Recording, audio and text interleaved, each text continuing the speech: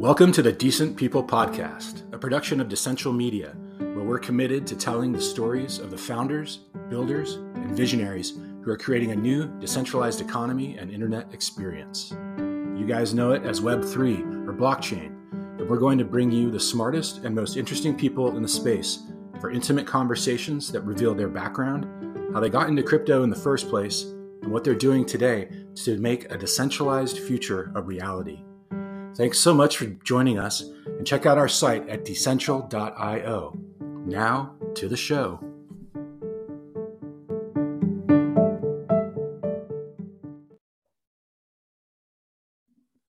Hi there, and sorry for the interruption, but I screwed up the intro to my guest today. Amanda Cassatt is a wonderful person I've known for a long time in Web3, and she was instrumental in helping Consensus get Ethereum out to the world, but she's much more than that. She is the co-founder of Serotonin, which is a Web3 professional services provider, and she's also the co-founder of Mojito, which is an NFT infrastructure platform. I didn't mean to imply that she's only been doing stuff from the Consensus days. I apologize about that. And please check out the show notes for more information on both Mojito and Serotonin. Now to the show. Hi, and welcome to the latest episode of the Decent People Podcast. I'm your host, Matt Leising. Today, I'm joined by somebody who I've known for quite a while, maybe one of the longest people I've known in crypto. It's Amanda Cassatt, who was with Consensus at a very important time in the Ethereum timeline when they were just getting going. Consensus is of course the application studio run by Joe Lubin, who's one of the Ethereum co-founders. Amanda, how are you doing? Doing great. Thanks for having me on, Matt. Excited to be here. Thank you for being here. I wish we could be doing this at Roberta's Pizza in Brooklyn, where I think was the first place we met and was right around the corner from Consensus. So if we can't have a giant pie in front of us, I guess we'll have to make do with this. That was a friendship setting trip to Roberta's. I think that must have been fall of 2016. Yeah, it was early, and I can still smell how that restaurant smelled, and it was that wonderful, just a wonderful place. It was funny. I was looking at your LinkedIn, and I noticed that your avatar there is a woman holding a slice of pizza.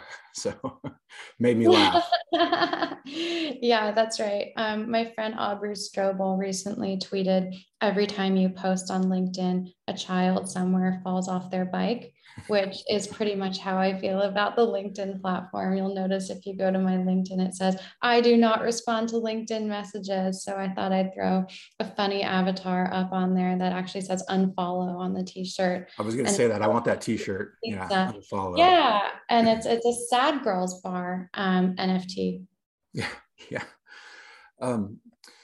So you've been in New York for a long time, but I think you might have grown up in Washington, D.C. Is that correct? Oh, yes. I did grow up in Washington, D.C. I moved to New York when I was 18, but before that, I lived in the District of Columbia. It's a really nice place. I don't know if many people think it's a nice place to live, but I've always enjoyed my time there. My uncle has lived there forever, and I think it's just a wonderful city, and the suburbs around it are really nice. Did you have a nice time there? Yeah, I had a reasonably good time growing up there. My parents worked in DC institutions as scientists and researchers and mathematicians, but they worked in those nonetheless, which is why I grew up there at the World Bank and NIH respectively, where my mom actually knew Fauci. I think he was her boss's boss at some point. She was a sleep researcher. Wow. And my dad was a computer scientist at the World Bank. And so they were involved in, I guess, what I jokingly call the deep state. So working for government-related institutions and agencies, but not having been elected and not being political. And it was a great place to grow up. It's gotten a lot better since then. A lot of great restaurants, moving to DC, hearing great things. I don't have the occasion to go back a lot, but people I know there really like it. Yeah. My aunt worked for the World Bank as well. She actually traded currencies for the World Bank's own account. So, obviously they're making loans and doing all this stuff. And she was sort of like on the desk to, like, if they needed yen or they needed, renminbi or whatever, like she was the person who was like trading for the World Bank and the currency markets, which I always found fascinating. Yeah, super interesting. I mean, my dad was born in 1943 and grew up with the generation that was building the big American institutions that came after World War II, Mm-hmm. the generation that built the United Nations, that built the World Bank and IMF. And at that point, for smart people, the obvious thing to do was to go in and help bolster and strengthen these exciting new American institutions. And that's a fun thing to remember for us in this crypto space. We often think of our institutions as dinosaurs, as things to break, as things to compete with. But just a couple generations ago, people had a lot of faith in them and were spending their careers building them up. Yeah, it's something I've been thinking about recently as well. The question comes up, what are the institutions and what are the sort of guardrails that we want to bring into Web3 that already exist in the world? Because, to some extent, there's a choice. I think some things are needed, but then what do you want to sort of remake into a decentralized Web3 kind of world? It's an interesting thing to think about. So with your parents as scientists and researchers, were you into school? Like, was it a heavy academic life around your house when you were a kid? Yeah, very much so. I understood the point of my existence as being getting good grades and getting into a good college. So yes, very much so. And it's funny, that reward mechanism that was installed in me, I almost took it too far. In college, I studied things that I thought would get me good grades more than trying to genuinely pursue knowledge. And if I could go back, I would have studied really different things, because I ended up never going to grad school.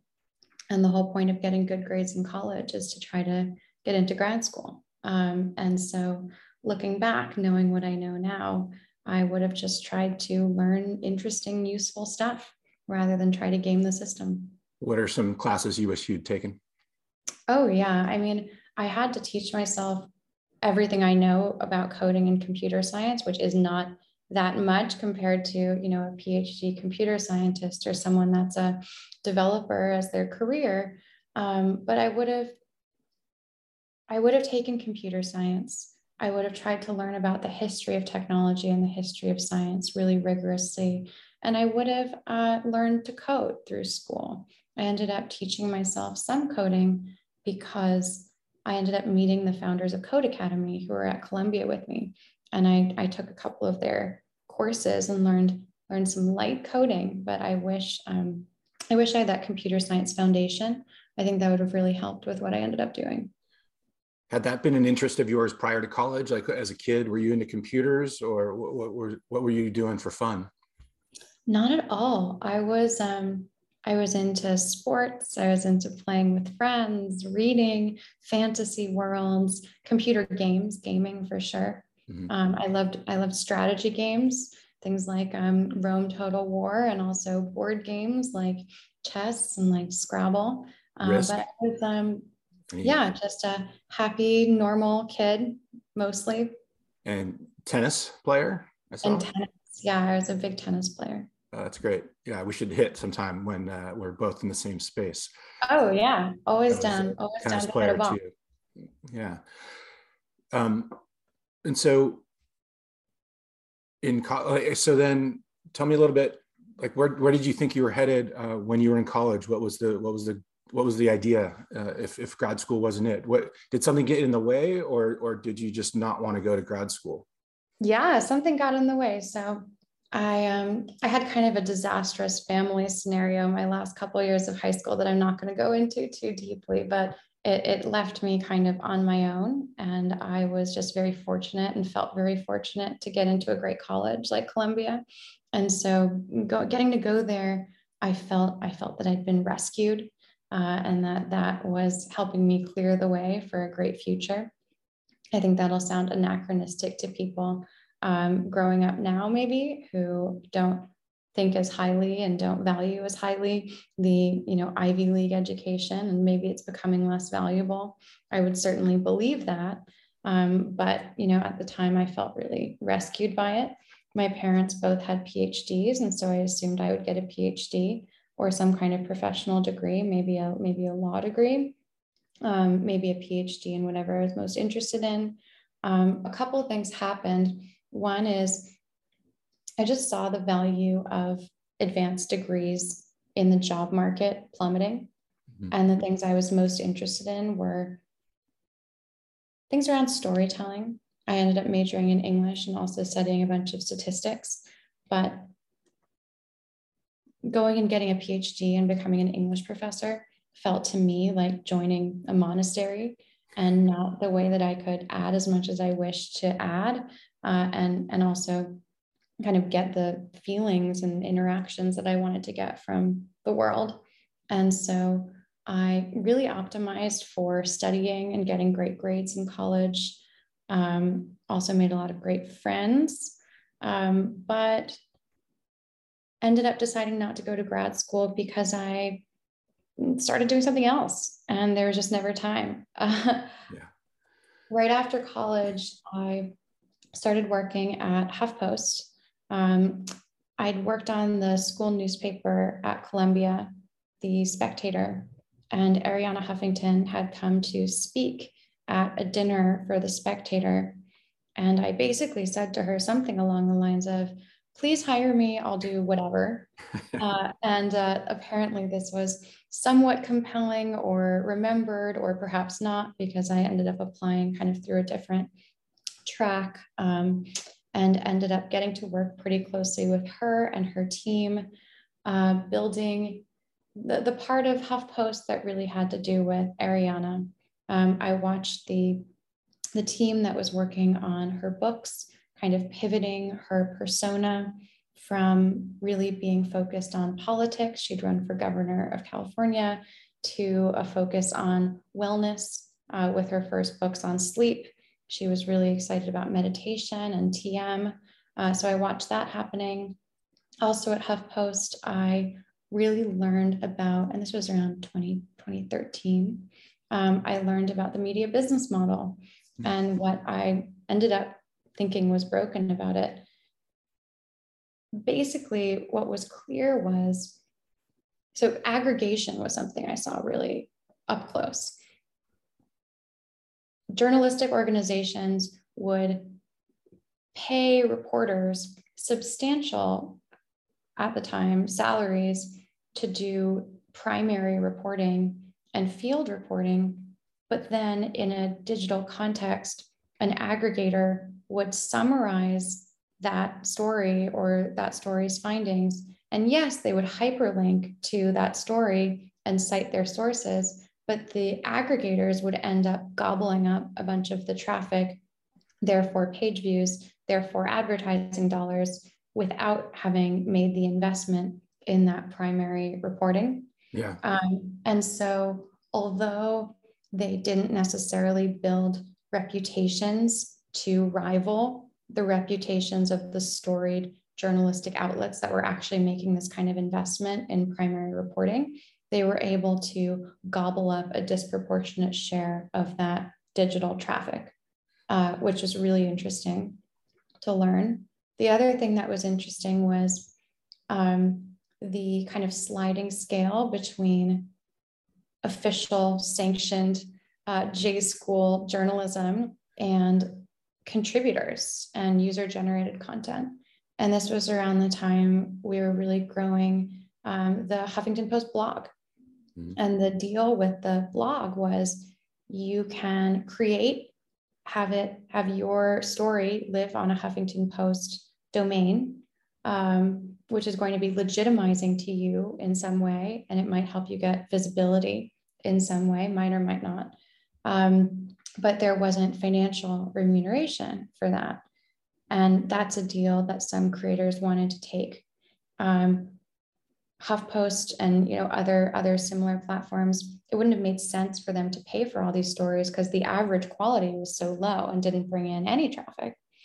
But it was interesting because when those stories actually did perform well in terms of traffic, and therefore ad revenue, the margins are 100%, because you're not actually investing anything in that journalism. So you might as well have as many people blogging on your platform as possible, have the margins be 100%. 99.9% of the content never gets any traction, but that small percent that does, may perform even better than reported stories because because first person style narrative content can be so compelling. And second, you have these incredible margins on it. So it makes a lot of sense. Yeah. So that was the second thing I learned, that the role of user generated content on the web is going to be really interesting and powerful as an economic tool, as a social force, and that figuring out how to monetize it correctly is quite the challenge. Do you think anyone has figured that out yet to date? Yeah, so I think there's a more complicated answer, which is no one's figured out the right way to price it, but I think there now exists the correct price discovery mechanism that will evolve and correctly price content over time. So basically, excuse me, is that like a paywall or? No, I actually mean something deeper and kind of more nuanced, which is, I think, so in sort of classic heyday of Web 2, the value of content, visual content, written content, I believe was artificially depressed because it was contained inside the media business model that was subservient to the distribution platforms like Facebook, like Google, but also to a lesser degree, Twitter, et cetera. And so the content wouldn't get direct pricing exposure to the market because it was intermediated first by the media company, which has to negotiate for its own interests and maybe doesn't have a lot of leverage to do so with the distribution platform. So it's double intermediated in terms of being able to directly access price discovery mechanisms. And so it's very difficult to price that accurately. And the media companies have so much trouble because they're so dependent on the distributors getting good pricing for what they're offering, that it was doubly depressed. And so you see with what's happening in the creator economy right now with Web3 and NFTs, you see a fight in the market for content to liberate itself from the dying media business models that it's been stuck inside of, and to expose itself directly for price discovery to the market. And NFTs in the creator economy aren't the only example of that.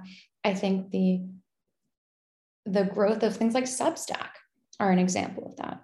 You're seeing this fragmentation in general because the collective institutions like a media company aren't able to achieve the pricing that an individual creator inside of them would be able to achieve if they were doing price discovery on their own. So you see this fragmentation, whether that's individual creators selling their subscriptions to their newsletters or selling their NFTs or selling their videos individually or in smaller, more fragmented groups. And so their Web3 is one of the tools enabling that price discovery mechanism between the creator and the market to become more direct, which is I think, a better mechanism for price discovery of that content. And one can argue now that some of the content is overpriced now because that mechanism discovery is so exciting that perhaps that's led to overpricing in some cases, not in others. But I think it'll find water will find its own level there. And then the funny thing is creators will band together in groups because maybe it makes more sense for one of them to spend time thinking about monetizing and getting price from the market. And maybe it makes sense for some of them to spend more time creating. And then you just see the foundation there of new institutions. Yeah. And eventually that gets big enough and becomes the new version of the New York Times. You get 10,000 Substack creators 10,000 NFT artists all deciding to band together and have certain people in their group specialize in sales and marketing, and then suddenly you have a new version of Bloomberg or the Wall Street Journal or the Times. Yeah, for sure. Probably run by a DAO. And I think to your point, in the mainstream press, when I think they missed the internet, they did not know how to transition. And once they finally did, I think they were freaked out and they gave everything away. So everything was free. And that got people used to, being able to read the New York Times suddenly for free.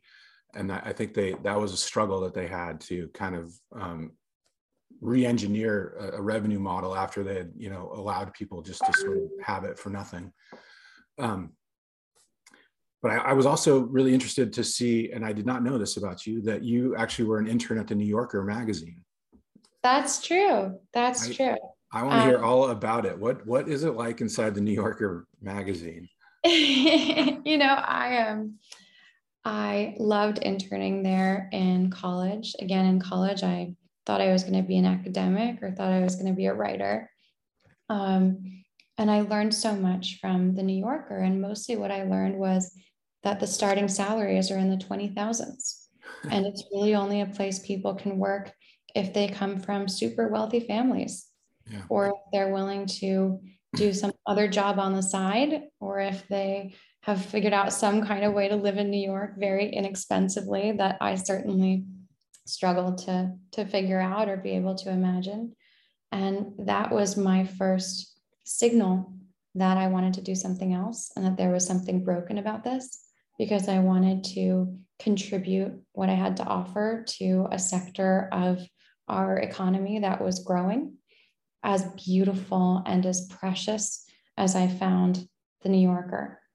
Because if you as an institution aren't able, or you as a young person aren't able to build a life for yourself, you're going to be too vulnerable to the different forces that could come for you as an individual, but also you as an institution are going to be really vulnerable to trends and to capture by the popular ideologies. And I think that a lot of our media and literary institutions have been captured by various ideologies. And I think the fact that their business models were in the place that they were enabled some of that capture to happen. But yeah, that was a lot of my learning. Really smart people, really brilliant literary minds, wonderful writers, wonderful reporters. As a young person there, the economics, not just personally, but of the whole business were so alarming that it sent me reeling in the direction of trying to learn about digital journalism, which sent me toward trying to learn about the internet and creators on the internet, which is what sent me straight into the arms of crypto and Ethereum eventually. Yeah, it's funny. The way I describe what I'm trying to do with Decentral is I tell people I'm trying to make the New Yorker for crypto. So, all of that sort of passion and writing and reporting and long profiles and shorter pieces about the culture.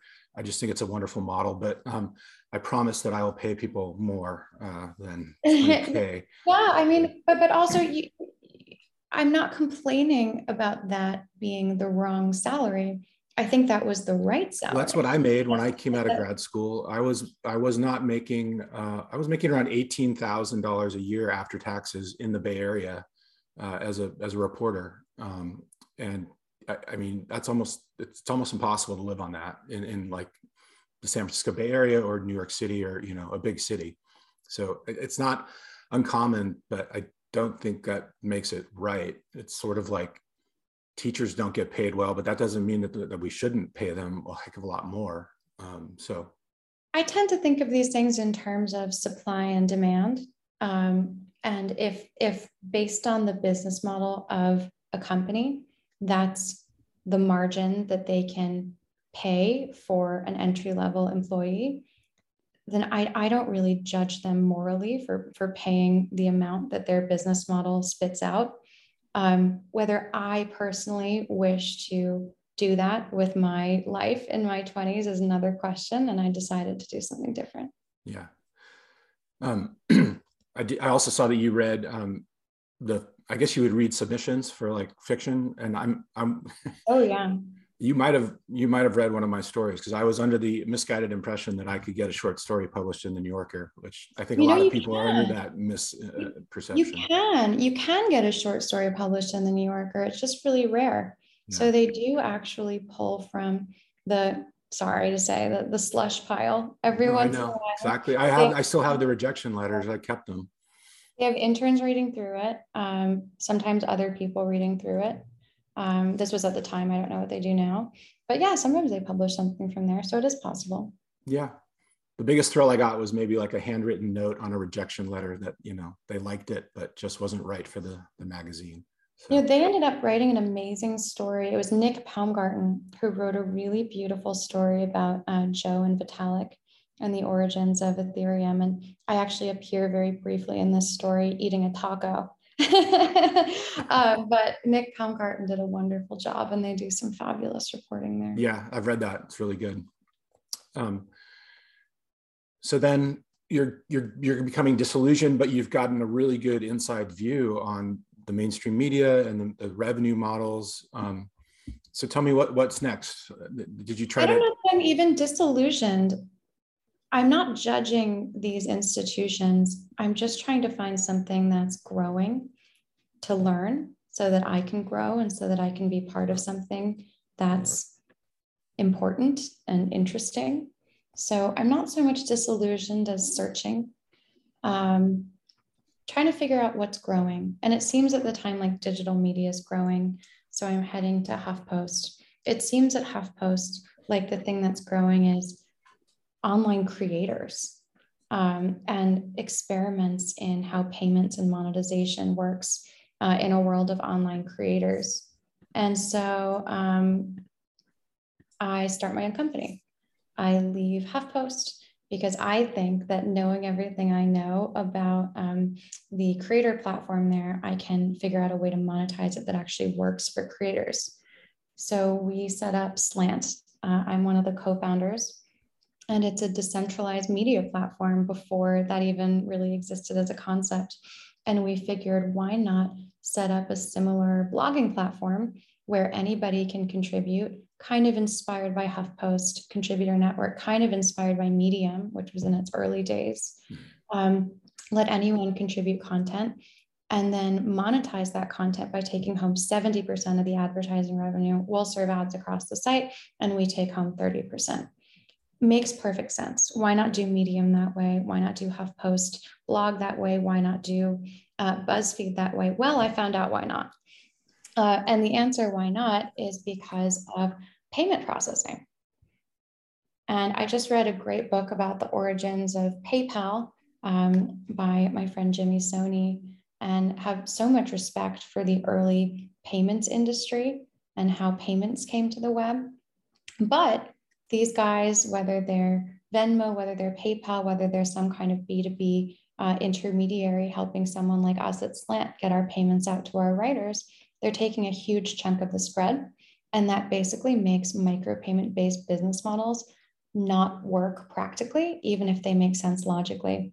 That being said, Slant did very well in terms of traffic and in terms of building a big creator community, because we targeted journalism school students and college students. And this was around the time that Black Lives Matter was starting on college campuses. It was around the time of Me Too starting on college campuses. A lot of these first person narrative accounts were getting a lot of eyeballs, getting a lot of traffic. And so we had specialized in first person accounts coming out of college campuses, not only on those two topics, but on all kinds of topics. And that ended up working out really well in some cases for creators and also for us. But yes, because of the kind of micropayment based business model, the overall business logic eventually didn't make sense. But trying to think about this had sent me out into the world of payments and learning how to monetize creator economies. And so that became my rabid focus that ended up leading me toward the Ethereum team. Yeah, so crypto had been out by, like, Bitcoin had been around by now. What was your first experience with it? Or did you know about Bitcoin, or how did you first come into like crypto? Yeah, so I'd heard about Bitcoin. I wasn't really in the target demographic of the message board, the esoteric message boards where people were first talking about Bitcoin. I didn't identify as someone who was a big techie. I was going in that direction, but I started with storytelling, I started with journalism, and then the market pushed me to learn about that. And I allowed myself to be pushed to learn about it. So I wasn't part of that original community, though, of course, I wish I had been. I really learned about it for the first time through Ethereum. And I was hanging out in Brooklyn. I was living in Brooklyn. I was going to meetups. I was going to events for tech founders. And I ended up kind of bumping into Sam Cassatt, Andrew Keys, Joe Lubin, who were hanging out in Brooklyn and New York, and who were some of the early Ethereum folks. And they were starting to talk about it. And it kind of blew my mind because Ethereum solves the problem that my little startup had, but so many other problems or tricky issues that I could imagine, whether it's something like remittances, whether it's something like supply chain tracking, whether it's something as simple as sending payments from one person to another, but then actually building financial applications on top of it. Bitcoin made immediate sense to me as a system for securely, in a decentralized, permissionless fashion, sending money around from account to account, kind of like email. But then Ethereum builds on top of that in such a powerful way by actually enabling sophisticated financial products, actually enabling real application building. And so that just totally blew my mind. And I realized that I was going to need to drop everything I was doing and join the circus, which I did. And how did you get into Consensus? Were they hiring and it was just the right time, the right place? Yeah, to say that Consensus was so rigid and structured as, that they were hiring or that they had a job posting for someone with my skill set, I think underplays what a community it was and what a movement it was. It wasn't that, it didn't operate at the time, sometimes it did, with that kind of level of rigidity. They didn't have a help wanted, CMO needed sign out front. Yeah, I've seen pictures of the early days. You guys didn't even have furniture. People were like sitting on the floor of the office. Yeah, I mean, it's great beanbag chairs. The floor can have all kinds of interesting furnishings too. Yeah. But yeah, so I was mostly contributing and hanging out with the crew and talking to them about Ethereum and how to tell the story of Ethereum, how to talk to the media about Ethereum and Consensus early products. And it was gradual. And then all at once, I spoke to Joe and we had a kind of a formal interview, more or less, at the Consensus office. And I said, I'd like to run marketing. And I think that I can help organize this information to be mimetic and exciting to big groups of people. And I remember saying Starbucks and the MLB. And then years later, every one of these big institutions that we talked about back then, almost as a joke, has in some way adopted Ethereum or adopted Web3. And it's been just wild to see. Yeah, and I think your story is a story that doesn't get told very often, like from the marketing and the PR point of view. What's that been like? And how has it changed since those early days in like 2016? Of course, I completely forgot to mention in the intro that you have your own firm now. You've co-founded both Serotonin, which is an amazing sort of all access or service business for Web3 people, and as well as Mojito, which is more focused on the NFT space. Yeah. But I'm happy to go get very specific about what those things are. But yeah, just your first question about what that story was like, and especially kind of what it's like to not have that story told.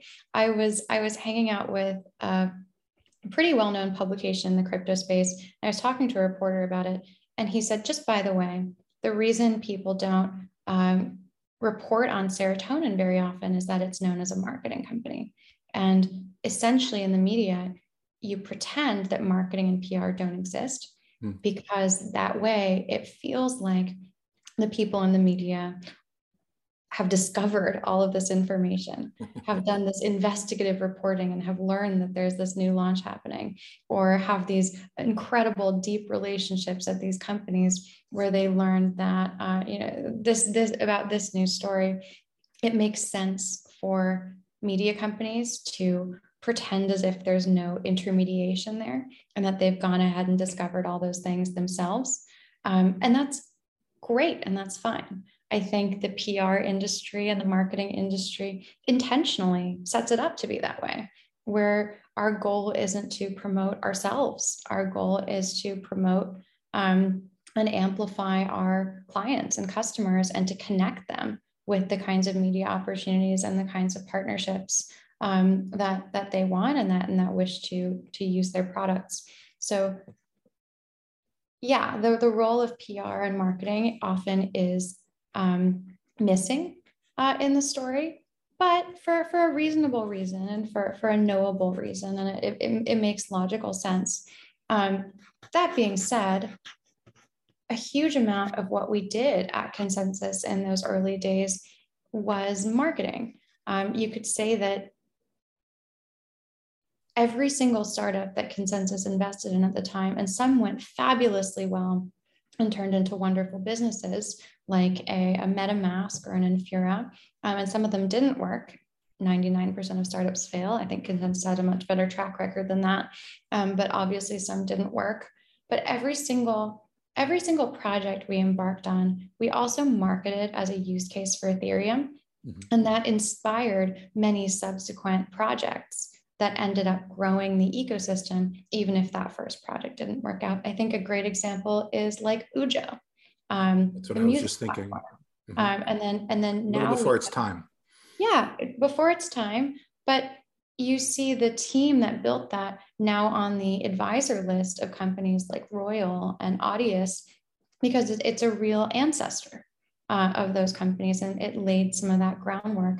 So there were a number of projects like that at Consensus that didn't work at the time, but that were great marketing, not just for the potential of Ethereum, but for bringing new entrepreneurs into the space that wanted to pursue a certain idea or explore a certain line of business themselves. There were like attempts at blockchain and real estate tokenization. That was huge. And now you're starting to see a bunch of that space is really swarming. I think that's going to really grow. Yeah. And then the other thing about the marketing story is it wasn't just about telling the story of Ethereum through all of these different use cases and projects. It was also about building a new generation of marketing best practices that are suited to Web3. In Web3, marketing is really about incentive system design, because essentially what is Web3 if not the substrate for building incentive alignments? And so a lot of it's about designing the incentives for building communities to be self-marketing, as opposed to assuming that you need to do all of the marketing and messaging yourselves. It's about empowering local leaders in distributed communities to not only have the spare change for beer and pizza to serve at the meetup, but also to have the resources, the logos, the branding, how to talk about it, the content, to have great projects going through the San Francisco meetup, the Bucharest, Romania meetup, and wherever you live, wherever there's an Ethereum meetup, to have that incredible content coming through and presenting. And we really empowered that nerve network of local meetups as one of our strategies. And it was really, a lot of it was really very community-based. It wasn't like running a comms department top down where you get to control what everybody says. No, Ethereum is decentralized. Consensus certainly didn't control it or the messaging around it in those early days, similar to how it doesn't now. But what we did at the time was arm a lot of different voices in the community with what was going on lately, and how we were framing it and how we were talking about it and what the terminology we were going to use to describe it. So it'd be simpler for people to understand. Mm-hmm. So you've been in it almost from the very beginning. The DAO was in 2016, and then the hard fork.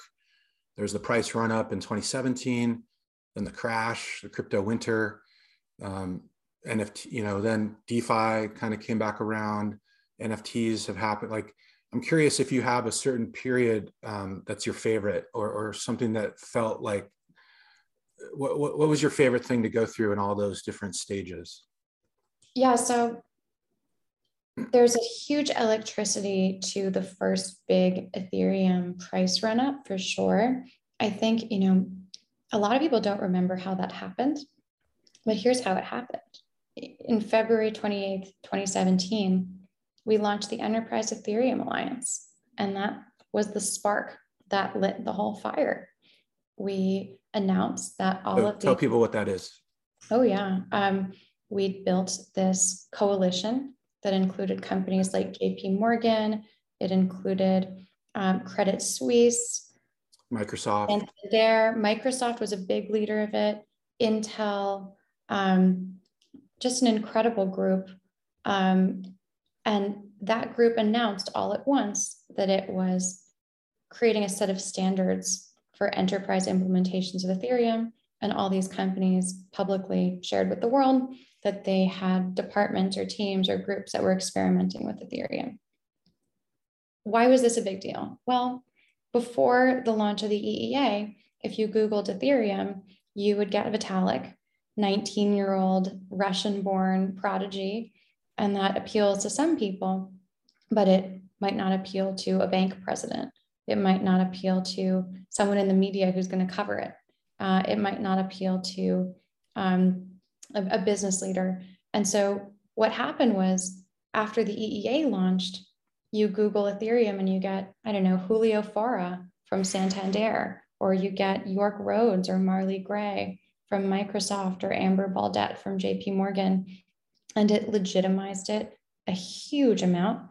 And the market ended up conflating the exploratory groups by all these businesses into Ethereum as support for ETH in some way. And so a lot of that energy flowed into ETH, the token, demand for the token. And so be, right? Like the fact that all these companies were interested in it was a real confirmation of its potential value. And so I think it makes sense that it happened that way. And today in this space, there are some funny lessons, because sometimes you hear like real kind of diehard Web3 folks annoyed that big brands or established companies are going into Web3 or doing something in Web3. And those people forget that it was actually that cadre of companies that made Ethereum in a way, by offering that stamp of legitimacy at a moment when it needed that, and it didn't exist yet. And that moment of launching the EEA, which was covered in the New York Times, in Bloomberg, in the Wall Street Journal, in all these places where Ethereum hadn't appeared or had barely appeared before that, it brought in a whole wave of community members, of buyers of the ETH token, but also of entrepreneurs, of investors, and of engineers and developers. I think, if you take your average Solidity developer today and ask how they got into the space, if they got into the space in 2017, they're not going to say, I got into the space because of the Enterprise Ethereum Alliance. It doesn't work at that conscious level, but that set off this wave of press and this wave of information spreading that ended up bringing in lots of builders. What those builders built ended up getting coverage and information spreading and social media mimetics that brought in another wave of builders, that brought in another wave of entrepreneurs. And so that was really the first kind of motion that started spinning that flywheel in the market. Yeah, and let's not forget that the ICO boom was going on then as well. Initial coin offerings were taking off, where you had to have the Ether to buy into all of those, which was a huge thing. Bitcoin was also going up to $20,000 for the first time. And yeah, it was a crazy couple of years there. I remember it well. And speaking of like traditional institutions coming into this, I was looking at your Twitter feed today, and I was like, "There's Liverpool, the football club, and it's like that's my team." And I'm like, "What?" I had this like kind of dichotomy moment. I'm like, "Wait, I thought this was, I thought this was Amanda's Twitter feed. Why does she have all these Liverpool things?" So they're now, so they're doing they're now doing like an NFT sort of project, right? It's collectible cards from the boot room. Yeah, congratulations. That's awesome. Yeah. And yeah, that's a good entree for me to talk about. You know, after my consensus years, I was there from 2016 through 2019. I stayed until I really felt that Ethereum was across that crucial line where, you know, it probably wasn't going to go away, where it was likely to stick around. Do you remember that? There was, I was really wondering that around that time. Yeah, yeah. It was a real question of like, is this thing just going to crash and burn? Yeah, does this have staying power? And of course, it still could. All kinds of things crash and burn. But I don't think it will, though. And but I wanted to bring the best practices that my teammates and I had built from Web3 marketing into the next generation of projects that we're building.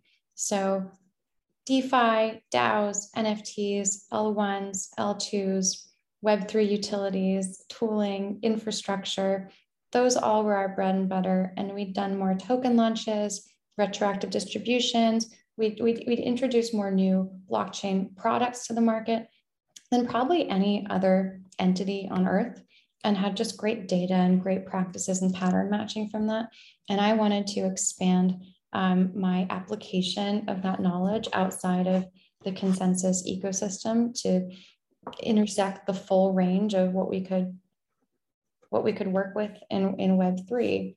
And so we started Serotonin then, myself and my co-founder, Matthew Isles, to basically bring that knowledge to this next generation of projects.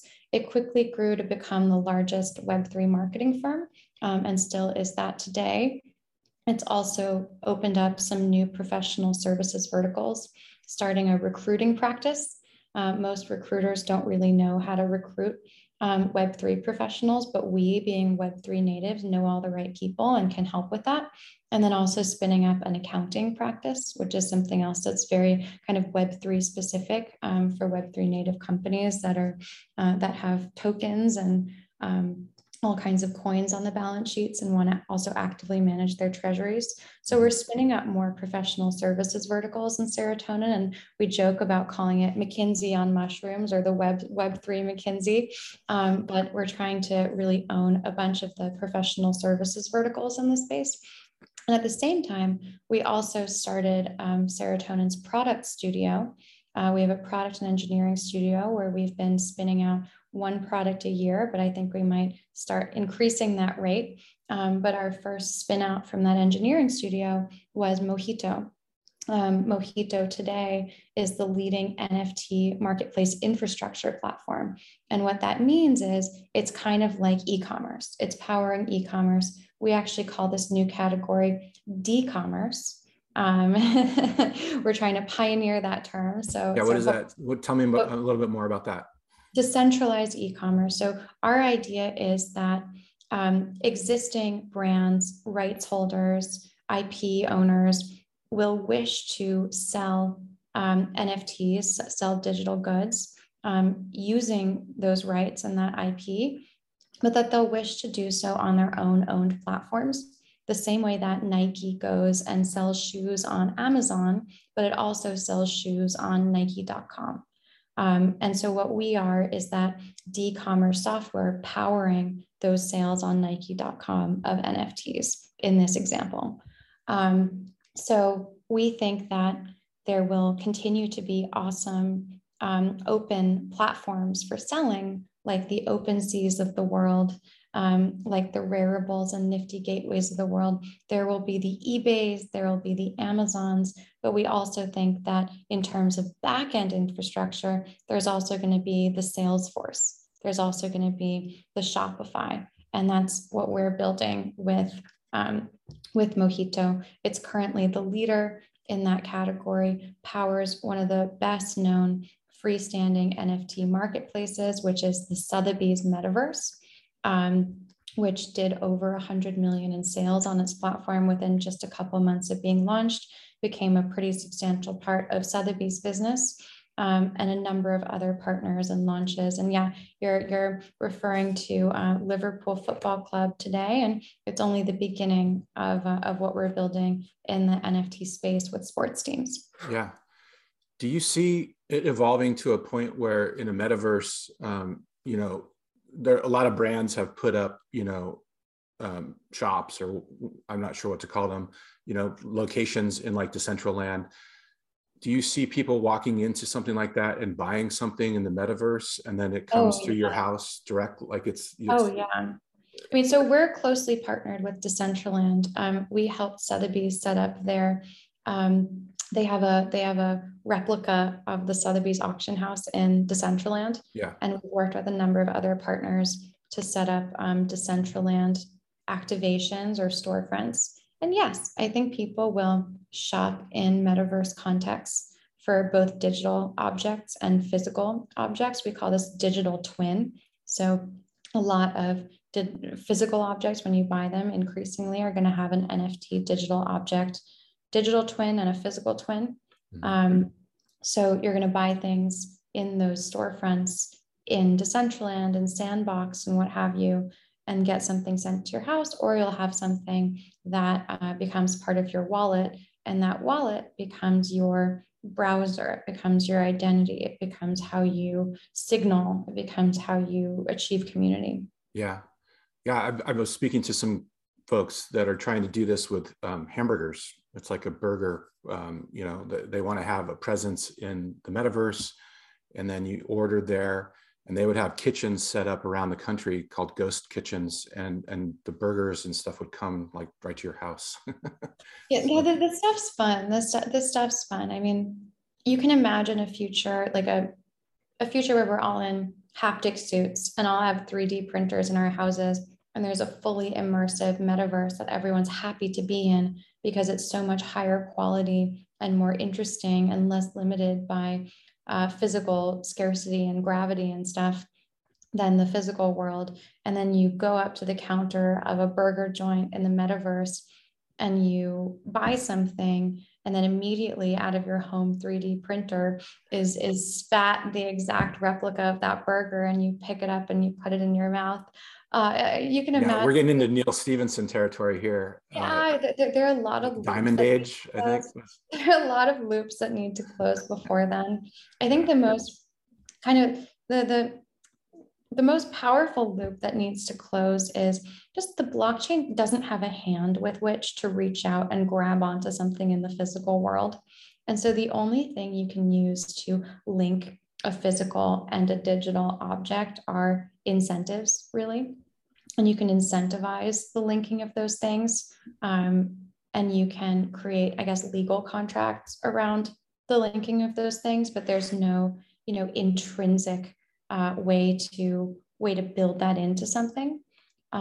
So that's the challenge, and it's the opportunity to kind of close those loops either through incentive systems or through innovation, right? Like the scenario that we just talked about, where we're far from that in terms of actual innovation. Well, let's bring it back to the physical for a second. Tell me about Crypto the Musical. Crypto the Musical. Yeah. So Crypto the Musical is a fun project we're doing at Serotonin. We created it. It's a story of one woman's journey through starting a startup in Web3. It tells the story of Ethereum and Bitcoin and blockchain and crypto, all the way up through DeFi and NFTs. We have an incredible creative team around it, thanks to our wonderful partners at CAA, Creative Artists Agency, that are working on it with us. We're going to fund it through a DAO. It'll be the first ever Broadway musical funded by DAO.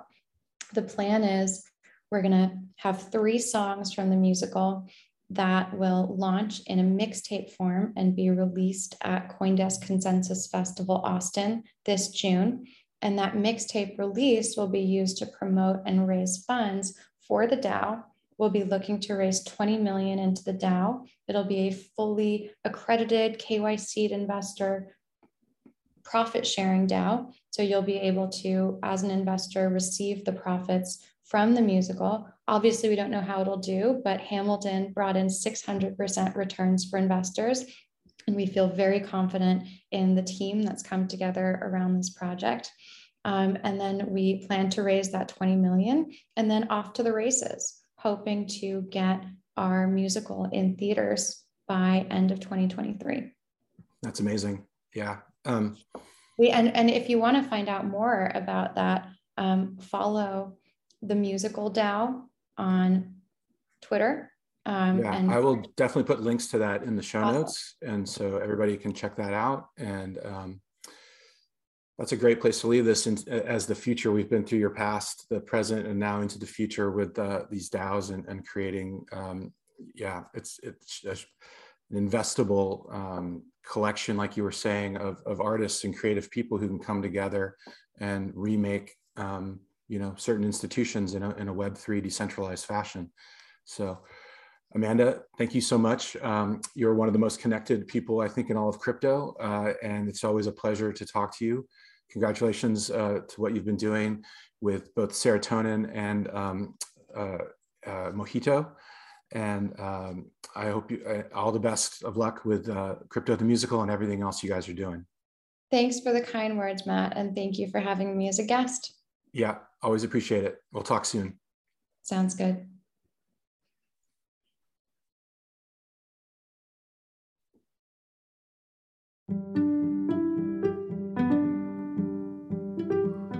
That's it for this episode of Decent People. Thanks so much for listening. Check the show notes for more information on our guests today. And make sure to look us up on the web at decential.io. That's DECENTIAL.io. And on Twitter at Decential. Have a great day.